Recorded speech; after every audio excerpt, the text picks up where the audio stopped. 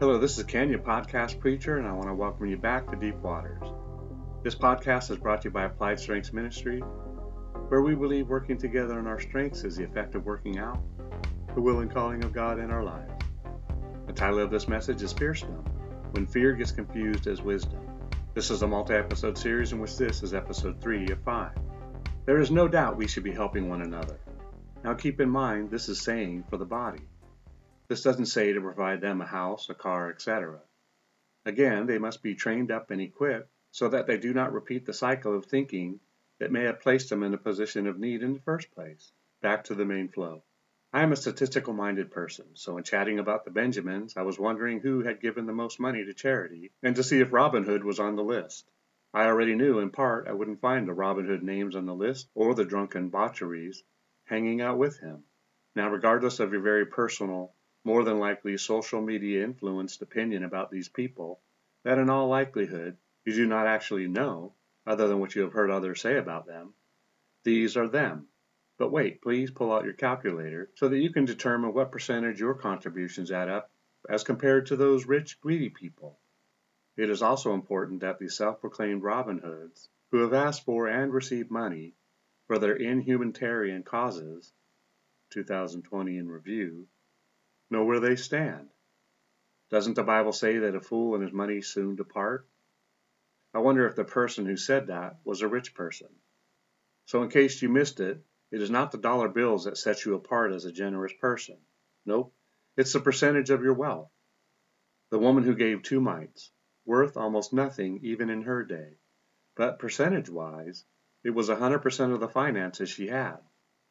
Now when the rich young ruler was confronted with the same opportunity, that is, to give 100% of his prosperity to the poor, he went away sad. He made up the decision right then and there that living for the short lifespan wealthy was better than living with purpose and calling. Better than going to heaven. Imagine that. Listen, money is not a hell deterrent. You go because something in your life is of greater value to you than the fear of forever being separated from all things God. Yes, you actually believe that whatever you have, which includes a ticket to hell, is worth more than a relationship with God forever. Baffling is an understatement.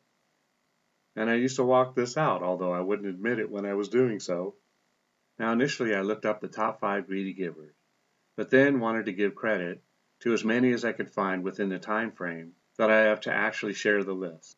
On the website lovemoney.com, I found a list which gave a review of our country's giving in 2020. It states, the U.S. is one generous nation. Americans donated a record $471 billion to good causes in 2020, according to the Given USA Foundation.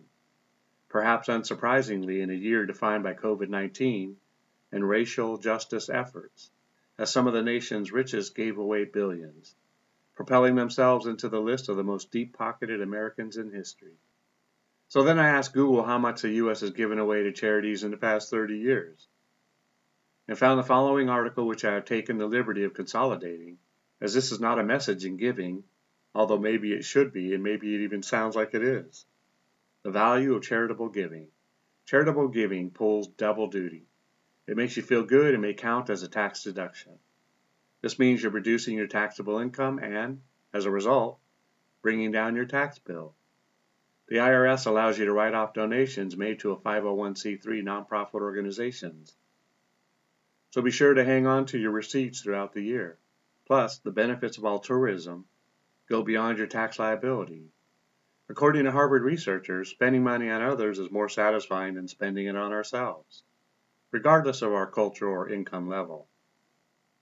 Jesus said this long before Harvard was a thing in Acts 20:35.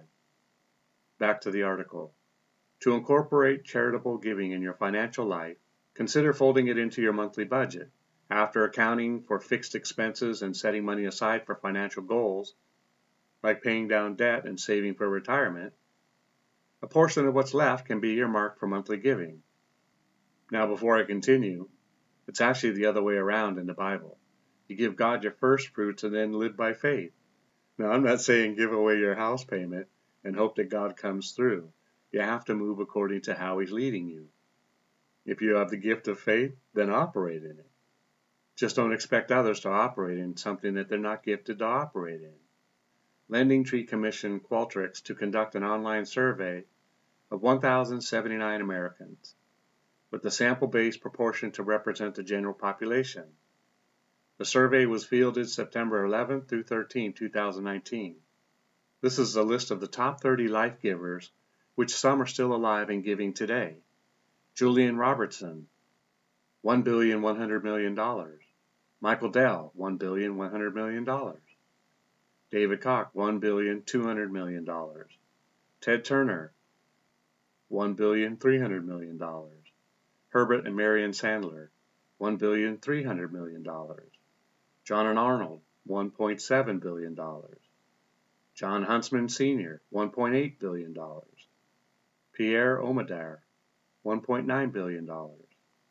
James Stowers, $2 billion. Paul Allen, $2.3 billion. Jim Simmons, $2.7 billion.